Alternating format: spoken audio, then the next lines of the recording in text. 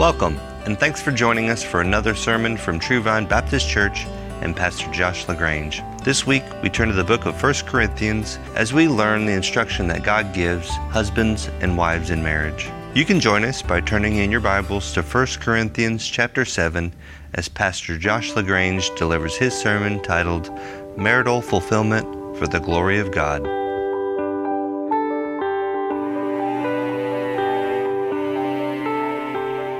Open up to 1 Corinthians chapter 7. We're still in our brief break from the book of Romans, studying through verse by verse there. And we're entering a quick series here of 3 messages, and this is what the messages will be. Marital fulfillment for the glory of God, that's today. Followed by joyful singleness for the glory of God. And then finishing up with family flourishing for the glory of God. Now, in your lifetime, all 3 of those messages may apply to you at some season or another, maybe not all 3 of them. But I just want to make a couple of appeals to you at the beginning of this. One of the appeals that I make to you is, wherever you are right now may not be where you are forever. If you're single, you may marry. If you're married, you could be single by tomorrow morning. And if you are single and think that this will be where you stay for the duration of the life, you do not know what possible health concerns could come in your future, and you end up living in another household. My point is that every single one of these messages could end up applying to you directly, but there's another appeal that I make to you to heed the scriptures and not, like maybe check out if some of these may not apply to you right now. And the appeal is this. We're in a body. If you're in Christ, we're in a body together. We're in a family together. And part of the way we serve one another is by understanding one another. Part of the way that we minister to one another is by understanding where our brothers and sisters are in Christ, knowing how to encourage them. And God has created all of these different states of life, marriage, singleness, family, empty nesters, grandparents. God has created all of these things in a way. Every single one of them, as a Christian lives in these places, God is displaying things. And God wants us each to understand each other. So men need to understand femininity. Women need to understand masculinity, singles, marriage, singleness, all of these kinds of things, because there are things that God is showing, God is displaying, and God is teaching in each of them. So let's read our passage this morning, and then we'll get started walking through this. 1 Corinthians chapter 7, let's read the first 9 verses, then I'll pray, and we'll get into the time. Beginning in verse 1. Now concerning the things about which you wrote, it is good for a man not to touch a woman. But because of immoralities, each man is to have his own wife, and each woman is to have her own husband. The husband must fulfill his duty to his wife, and likewise also the wife to her husband. The wife does not have authority over her own body, but the husband does. And likewise also the husband does not have authority over his own body, but the wife does. Stop depriving one another, except by agreement for a time, so that you may devote yourselves to prayer and come together again, so that Satan will not tempt you because of your lack of self-control. But this I say by way of concession, not of command. Yet I wish that all men were even as I myself am. However, each man has his own gift from God, one in this manner and another in that. But I say to the unmarried and to widows that it is good for them if they remain even as I. But if they do not have self-control, let them marry. For it is better to marry than to burn with passion. Please bow with me and let's ask for God's help. Oh Lord our God, Father, we humbly come before you, God, and with trembling, with a sense of trepidation, oh God. Father, we bow and we cry out to you and ask for you to show us more of your glory. Week after week as we come here and we read your word, we just keep seeing you reveal more and more about yourself and about how you've made this world, and all of it helps us see more of your power, your sovereignty, your supremacy. You have made millions of things that all cause us to marvel, and we wonder at your greatness. Marriage is another one of those things. I ask God for the grace that you will help us to see the truths, see the way that you've made this world, see the way that you have designed marriage. Father, and I pray that in seeing these truths, you'll show us more of yourself. I want to ask your grace on the marriages in our church family.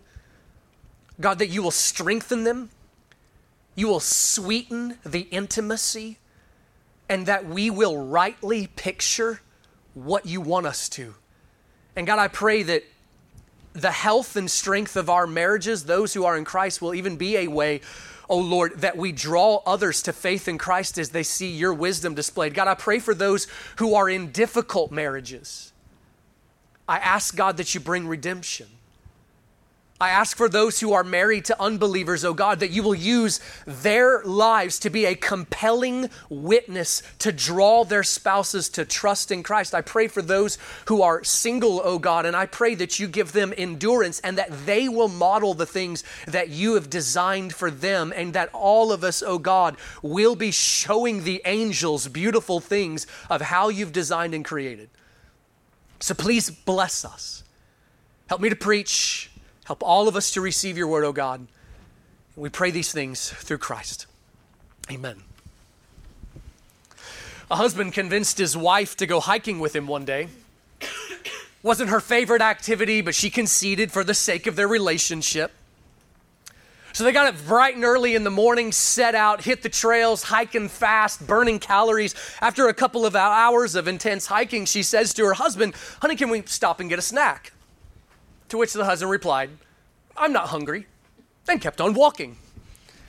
She was slightly taken aback and thought to herself, well, he must not have understood that I was hungry. So another hour passes and she once again speaks up and says, "Honey, is it okay if we take a break and get a snack?" He says, "Honey, I've already told you I'm not hungry. Let's keep going." But this time she suggests, "Well, honey, you don't understand, but I'm hungry." To which the husband says, we just really don't have time for this. If we're going to get this hike in by daylight, we got to just keep on going. Well, now she's slightly perturbed, thinking, is he really being this selfish? The hike gets kind of awkwardly quiet, but they continue on for a little ways. Another hour passes and more miles. At this point, she's starting to get a little lightheaded, so she speaks up and says again, "Honey, I really need to stop and eat." To which he says, "We'll stop for supper. Just hang in there till supper." She says, "Supper? Are you kidding me?" He looks at her very frankly and says, "Honey, you're being kind of selfish about this." And I can tell you that comment did not go over well. The rest of the hike was miserable. They finally reached the end, both of them angry at one another. They do eat supper, but it was not a very special event and not much enjoyment. Well, if in our little illustration that we just gave there, if we replace the hike with married life and we replace food with other kinds of hearts and body and soul desires and needs that God has created, you can see a picture of oftentimes how marriages can degrade, how bitterness can find its way into a marriage there. Things like a wife's desire for emotional intimacy, to be loved and cherished and pursued. Things like a husband's desire for sexual intimacy and companionship. There's a helpful little book written several years back that you can find in your Christian bookstore called His Needs, Her Needs. It's not perfect, but it's a helpful little book. And in the book, what the author does there from a Christian perspective is he outlines the top 5 desires, needs that a husband feels in regard to his wife and that a wife feels in regard to her husband. And the whole premise is husbands and wives mutually serving to meet those needs in their spouse. One of the things that I always find so amazing about this is every time this kind of research is done and the question is asked, what are the top things that a husband desires? What are the top things that a wife desires? I find it amazing that when these things are brought out, we see in Scripture that God has given the command for husbands and wives to meet those needs in one another. For instance, study after study after study, even though culture keeps thinking it's moving beyond biblical times and thinking that people are changing, still the top needs that come out of whenever a wife is asked, what do you most desire? Still it comes out to be loved, to be cherished, to be romanced, to be pursued. And all of those things husbands are commanded to do for their wives. God wired us up like this, and then created marriage as a beautiful way for that fulfillment and service to come to one another. And when a marriage lives out this mutual serving one another, this considering one another before myself, it actually pictures the gospel the most beautifully. In other words, friends, a joyful marriage is not just allowed. A joyful marriage is the goal by God's design.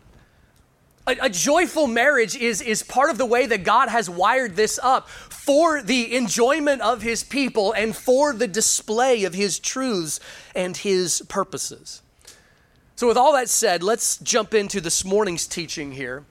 And we've read this passage here, the first 9 verses of 1 Corinthians 7. There are two primary truths that are taught here. Let me kind of show them to you and show where we're going today and even then into next week. There's several subpoints made along the way, but here are the first 2 big points in here. The first point that's made, Paul, being led by the Holy Spirit, talks a bit about singleness. The Corinthians had written a letter to Paul, and in that letter, they ask a whole lot of questions. Throughout the letter of 1 Corinthians, you can see him saying, all right, you ask this question, here's what the Lord says, here's another question. Chapter 7 is all about marriage, singleness, sexuality, divorce, all of the theology of how do all these things kind of fit together here. And he begins to address this question. The Corinthians had asked something along the lines of this question. I've had good news, kids, as we teach them. Ask me this exact same question before. Does a Christian have to get married?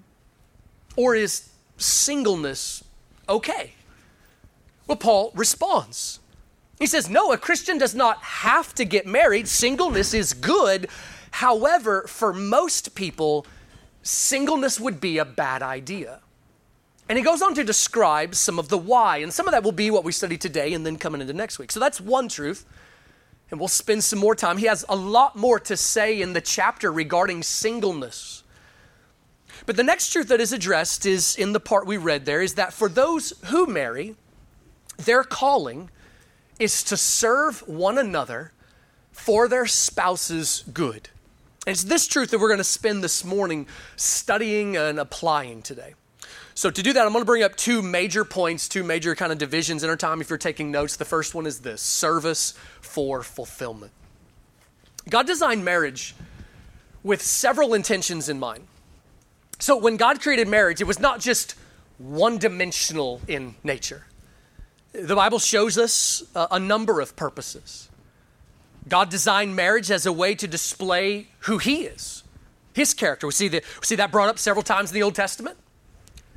The New Testament makes a massive point to show that this phrase that you'll hear Christians kind of spit out a lot of times, sometimes we don't do enough explaining of what it means, that God designed marriage to be a picture of the gospel. Now, if you're new to studying the Bible and that language kind of sounds weird to you, we're going to spend some more time on it, but it basically boils down to this: that before God created the world, before he created male and female, before he designed all of this, God designed marriage in his mind as a way that he wanted marriage to tell a story.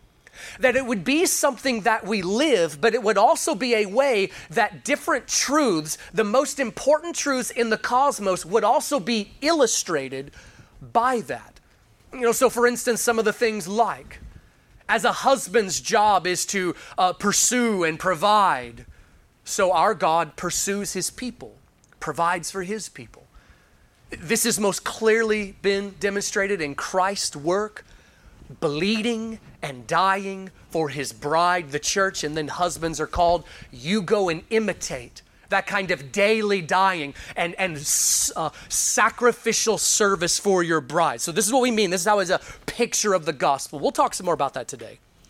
But we also see that marriage serves purposes of things like making us holy and protecting us from sin. That's talked about here in 1 Corinthians 7. It was designed to multiply the earth through husbands and wives having babies. That's in Genesis 2. Friends, God's wisdom is infinite. He's able to create something that is serving more than just one purpose. God has a number of things that marriage does, and this is another one that Scripture shows us. Marriage was designed by God to be a source of gladness and joyful fulfillment. In fact, we might say that it is when marriage has the sweetest intimacy, the greatest joy, the most fulfillment, that is when it is picturing the gospel the most accurately and the most beautifully. Friends, your marriage is picturing something. To the angels and to others, your marriage is preaching a sermon without words. If you take an instance of, say, a toxic kind of marriage where the husband and wife don't like each other very much, there's not great intimacy, they're just kind of hanging in there, that kind of thing. They're barking at each other like dogs, this kind of thing. They're preaching a sermon. One of the things that the angels see is when folks don't obey God's instructions, it don't go well. It leads to misery. But when a husband and a wife are joyfully living out God's design and there is delight and gladness and the smiles on their faces show a gladness in their hearts, there is another sermon being preached, not just about the wisdom of God's design, but also about what it displays about Christ and his bride. So friends, part of the way that we accurately show the gospel in our marriage is by our joy. Delight in marriage is not just allowed, it's a goal that God has set forth. Now, of course, we have to be careful when we say all kinds of things like that. We have to be biblical and not worldly in our understanding of these things. Of course, somebody could take that basic statement right there and be like, okay, I don't want to hear any more. I'm just going to go home and tell my husband, your job is to serve me, or to a wife, and selfishly kind of go about this. Of course, we have to be careful and counteract these things biblically. We can be selfish in our pursuits of happiness, but still the truth remains. God intends marriage to be a source of gladness and fulfillment, and when it does, it's honoring him. Serving one another for mutual delight is God's design. Now listen, we've said before that oftentimes truths are more clearly understood when they're kind of compared with errors. So let me bring up an error and see if we can understand the truth a little bit better. Legalistic Christianity, it's been around for thousands of years. It's addressed in the Bible numerous times, still around today. Legalistic Christianity, it views all of life wrong and it views God wrongly. Legalistic Christianity always views God as though he's like a scowling-faced man who hates fun and happiness. And like his great endeavor in the world is, I always want to go find all the fun, all the happiness, I want to squash it, that kind of thing. Well, legalistic Christianity then, when it views marriage, it always kind of pictures and preaches these kinds of ideas of only in like utilitarian forms here. Marriage is about babies and nothing else. Or have you ever heard this one? There's a little meme floating around social media that I see once in a while. Have you ever heard this one here? Kind of with a scowling face. Marriage wasn't made for your happiness. It was made for your holiness. All right, is that biblical? Do we see that in Scripture? Now listen, we spend a lot of time trying to make sure we understand that eternal joy trumps earthly happiness. We're very careful to say those things. Anytime somebody always says something like, God doesn't care about your happiness, he just wants your holiness, I always want to kind of counter with, listen, but God is working in our holiness for our eternal happiness, for our eternal joy. Your eternal joy is God's plan and purpose for you in Christ. And in marriage, yes, eternal joy, holy joy trumps earthly happiness. And we see the Bible show that marriage was designed for holiness. But we also have a lot of instruction in Scripture that shows us that God, with a smile on his face, created marriage for gladness as well. Song of Solomon shows the ideal kind of marriage where there is exceeding joy and sweet intimacy. A great God loves to give great gifts to his people. Legalistic Christianity gets God wrong, gets the whole idea wrong. The reality is, the sweetness of intimacy in your marriage is a spiritual issue. You honor God by deep and sweet intimacy. When you enter marriage, you're entering something that is bigger than you. Friends, a man romancing his wife is not just allowed. It's the kind of thing that God designed marriage for. And as a man pursues and romances his wife, he is accurately picturing what God wants it to picture. This is incredible. And friends, yes, God designed sexual intimacy for having children, but also for enjoyment. Now, you may think that statement is, not controversial, but I do want to tell you that throughout church history, that kind of thing has been argued. The official stance of the Catholic Church, as well as various forms of legalistic Christianity, have said that sex is only for procreation and nothing else, when we see the scriptures show it is also for enjoyment and intimacy, and that this honors God when there is sweet intimacy. The Bible shows us God's design for a holy marriage, and it is a marriage with delight. It is a marriage where we enjoy the sweet displays of his kindness. This shows God's grace. And if I can make that point once again, which I try to all the time, what you believe determines everything about your life. Your doctrine affects how you live. Once you take that little mean-spirited spin, legalistic Christianity, marriage isn't about your happiness, what's that going to produce? Not glad marriage. What you believe affects everything that you do. Friends, God's design is that in marriage, husband and wife make the blessing and the good of their spouse a goal, that they work for the good of their beloved. So let's walk through the argument here a little bit, and let me show you kind of how he brings out some of his reasoning here. The Corinthians ask Paul the question, if a Christian has to marry. He says the answer is no, singleness is a good thing. But if you look at verse 7, you notice that he says here, but not everybody has that gift. Now, what does he mean by that? What gift is he talking about? He's talking about the gift to live single and to do it well. You can be single, but not do it well. Just like you can be married and not do it well. We're going to see as we look next week that there is some who have the gift of marriage, and it is spoken of as a gift. And others the gift of singleness, meaning God has wired you up in such a way and has purposes and plans for your life. But he says, you can be single and do it well if you have this gift. In verse 2, he says, but because of temptation to sexual immorality, most people are to marry. And let's just go ahead and kind of get this out of the way at the start.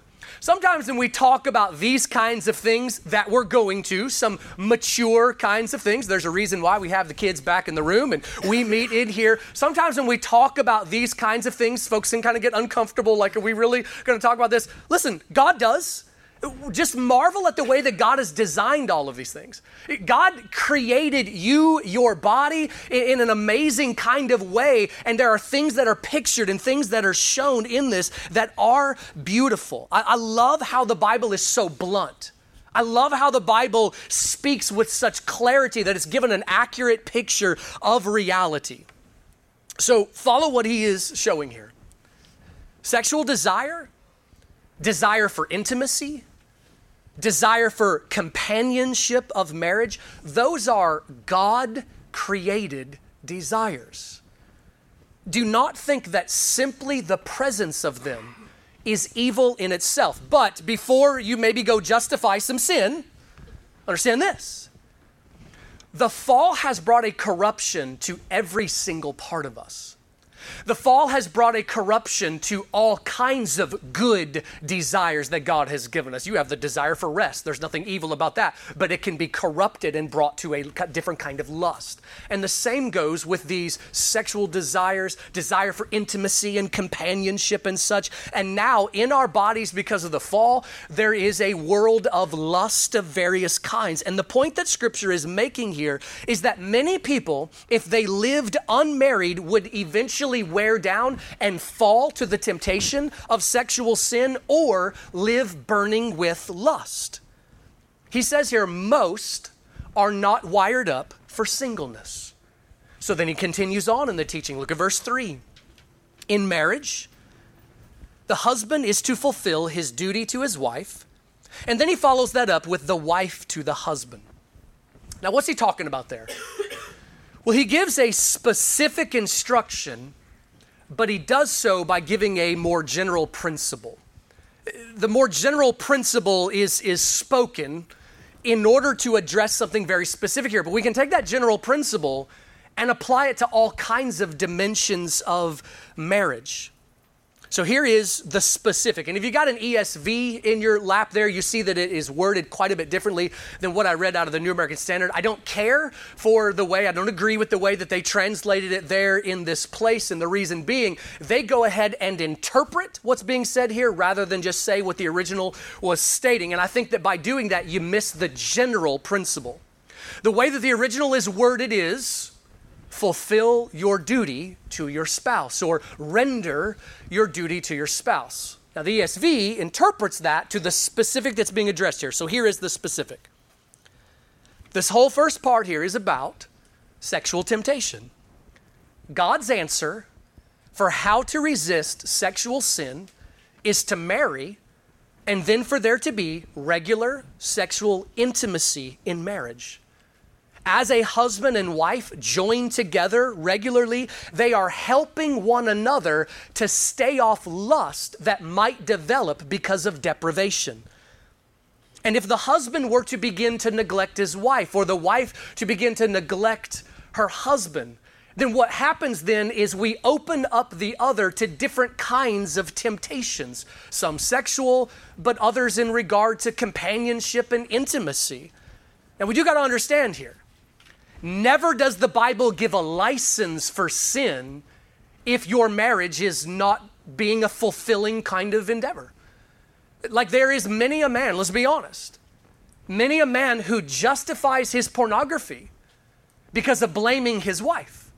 Never does the Bible give any kind of license for those kinds of things. If you find yourself in a scenario where you are being unfulfilled, where your spouse is not living out the biblical commands, you are to be faithful, you are to obey God, you are to continue on trucking forward, fighting the fight, honoring God, seeking to redeem your marriage out of misery and into beauty, but never is there a license given.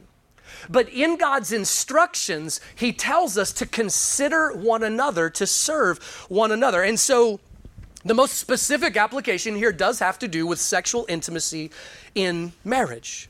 He goes on to explain to the husband and the wife, your body belongs to your spouse. You are to think of yourself as a vessel that is designed to be a blessing to your spouse. In verse 5, he instructs married couples not to deprive one another any longer, except the only time intimacy is to pause is by mutual agreement for fasting, he says, for the purpose of prayer. For just a second there, even though there is so much of that regards these kinds of things, like, oh, we can't talk about those kinds of things in church, even though God does, imagine how many marriages would be saved or brought out of misery and into joy if this kind of thing were seen and taught and then obeyed. God's designs here are just on display as wise. But in order to teach that specific instruction, God makes a general principle. The general principle, it can be ripped out of context. There's sometimes you can't take a verse out of context. It's got to be read. There are sometimes there's a statement that stands alone as a general principle, and we have one here. Fulfill your duty to your spouse. Stop depriving one another. And this applies to more than just sexual intimacy. This applies to every way that God has given instructions to husbands and wives about how they are to be faithful to one another. You're to serve your spouse for their blessing. And that principle goes further.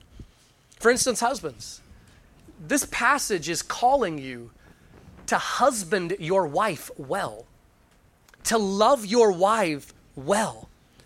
This passage establishes the principle, husband, that you are to make the gladness and good of your wife a goal.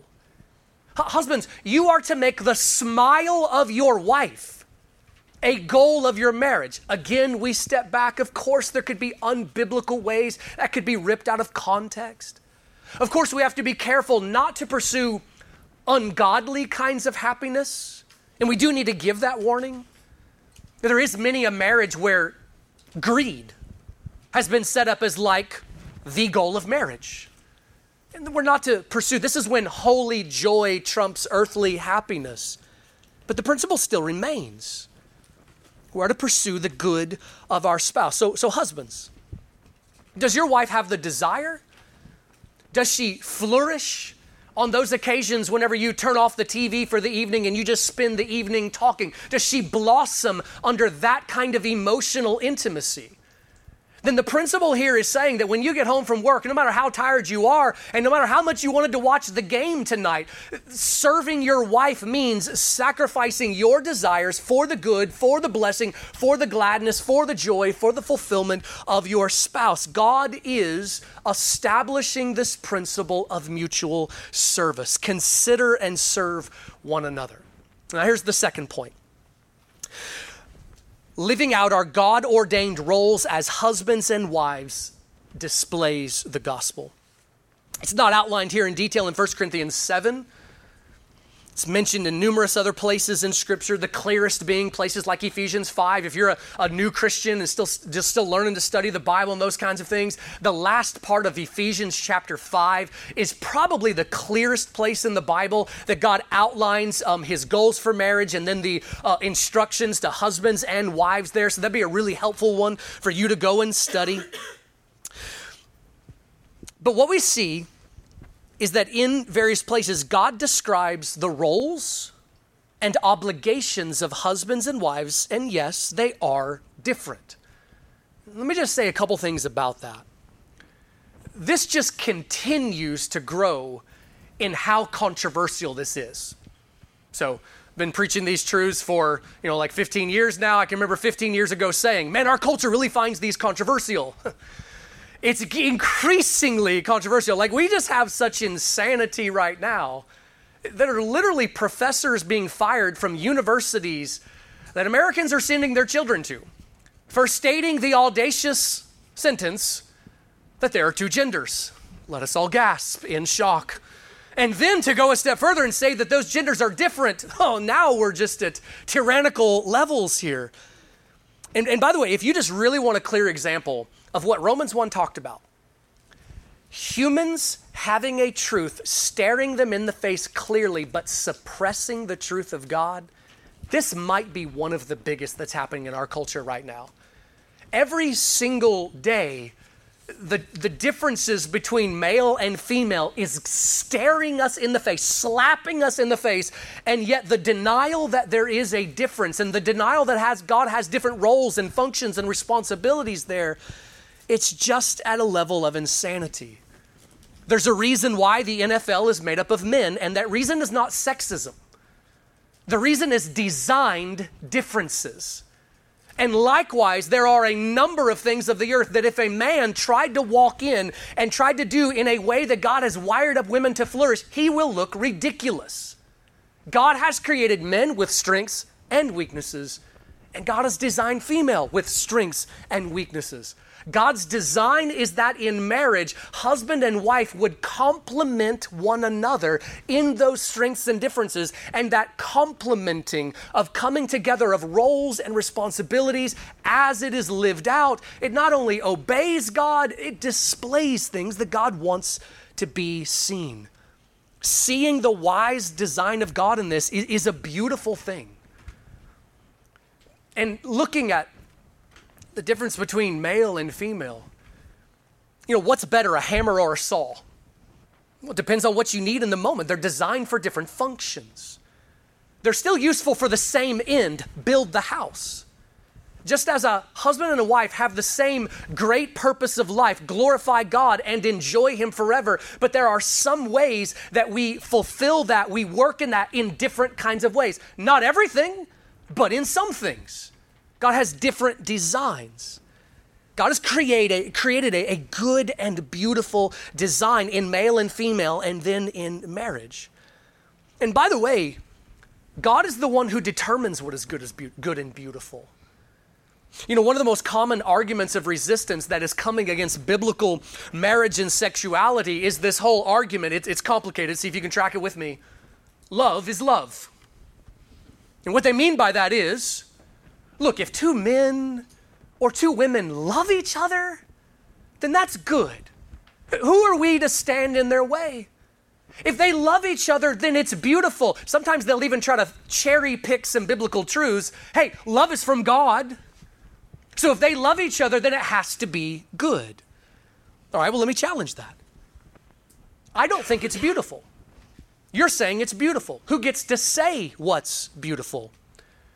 Well, that person might respond, well, they get to say what is beautiful. Have you ever heard the expression, beauty is in the eye of the beholder?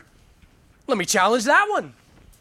Let's suppose a man wants to be, I'm not trying to just be vulgar for vulgarity's sake, wants to be intimate with a dog. And by the way, if you think that illustration is absurd, I don't think you're keeping track with where we are in culture. Is that beautiful just because that man's demented mind says that it is? Of course it's not. Well, then who gets to say what is good and what is beautiful? The answer is the sovereign maker. The Christian bows to the Lord, knowing that He has designed something, and Jesus points us to the scriptures to see where that design is displayed. God designed marriage, God designed male and female, and He gets to define what our roles are, and He calls them good and beautiful. Scripture declares that those roles are different. The family needs a leader, so God designed one, and God designated one.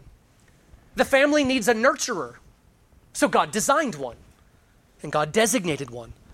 The husband and wife are equal in worth, equal in value, but different in function and responsibility. I really just don't see how this is so controversial, but Satan is able to bring great stupidity to minds in order to try to bring a rebellion to God.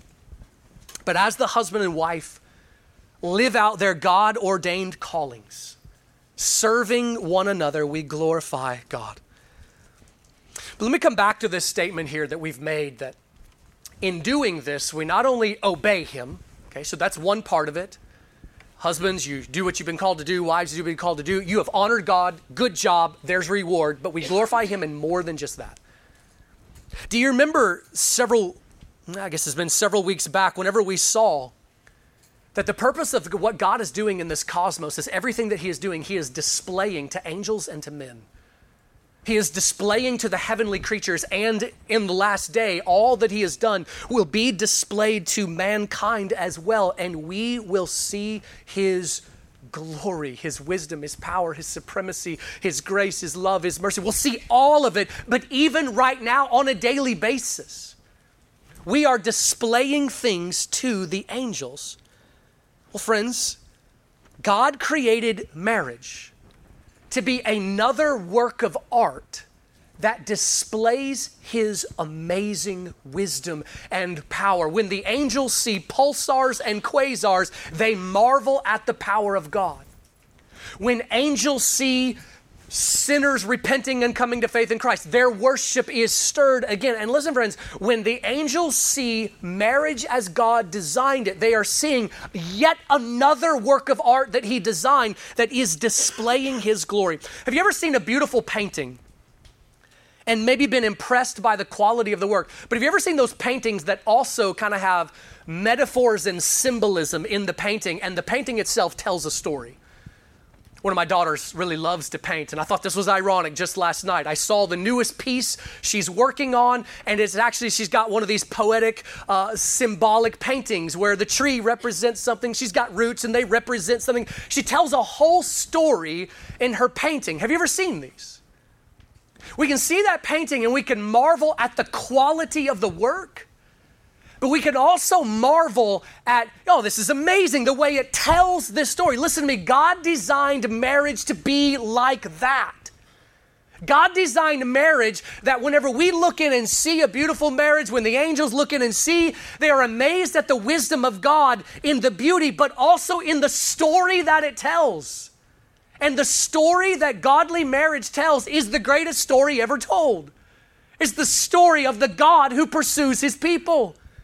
It's the story of the God-man who took nails and bled on behalf of his bride to redeem a bride, to take the wrath due to her, bring her to himself. Friends, when we live godly marriage, we're preaching a sermon to the angels and to men. We're displaying things that God wants to see. You're in something bigger than you. Live out the joy and intimacy for your own joy, but also understand your life is bearing a testimony. Your marriage is helping others. We help one another, by the way. But God tells us to look even bigger. There is this mysterious way we're even helping the angels. And let me just say to you, if you have never turned to Christ, if you have never responded to the message of the gospel, Jesus is Lord, died for sins, raised from the dead. He says you must be saved from your sins and from the hell that you deserve. If you have never turned to him to submit to him in faith, then you need to understand that when the Bible talks about the bride of Christ, you are not among that. You are not among that people of God. You need to be brought into that. And you will become a part of that people who enter into covenant with him now, but who will live in the blessing of being in covenant with him forever in the kingdom that is to come by trusting in Christ. This is God's design. It's bigger than us. It gets even more amazing when we consider the fact of how it is that our God models this. Friends, we have the God who comes to us. He's sovereign, he's supreme, he's the one whom the angels cover their eyes so as not to look on the terrifying power of his holiness. In his presence, all cry glory, and yet he's the God who washed the feet of his apostles. He's the God who continues to serve us even right now. Right now, you have a high priest in heaven who is interceding for you. He is serving you. Right now, the Holy Spirit is at work in his people. God serves again and again. Imitate. Let us imitate the character of our God. But what happens? What happens when a man or a woman finds themselves in a miserable kind of marriage? And all these things that we've just talked about as the ideal, they seem like a fairy tale, an impossible fairy tale. What happens when a wife has a terrible husband who's not pursuing her, has the romantic skill of a slug, exerts no effort towards her? What happens when a husband's wife slips into a coma? And as he hears all of these kinds of things, he knows that is no longer my life. What happens to those who are in a marriage that is not going to be a joy-filled marriage, but they're in a scenario that is difficult? What is that one to think? For those who are in those scenarios where joyful marriage is not happening, listen to me, never allow yourself to fall to the temptation to justify sin. You fight day after day. You fight for obedience. You have to understand, those who are in difficult marriages will have greater rewards than those who have had easy marriage, married to great people, who have been easy to get along with. But you fight day after day to honor God. Every single day you are storing up treasure. Every single time that husband makes a toxic kind of statement to you that cuts you to the heart and you reciprocate, however, in love and not bitterness, you are storing up reward to come. But I also want to tell you that you are also picturing something. You are also imitating the character of God. You're imitating the faithful God, even to unfaithful people. God causes his sun to shine and his rain to fall on the just and the unjust. Our God is merciful and faithful, even to those who hate him.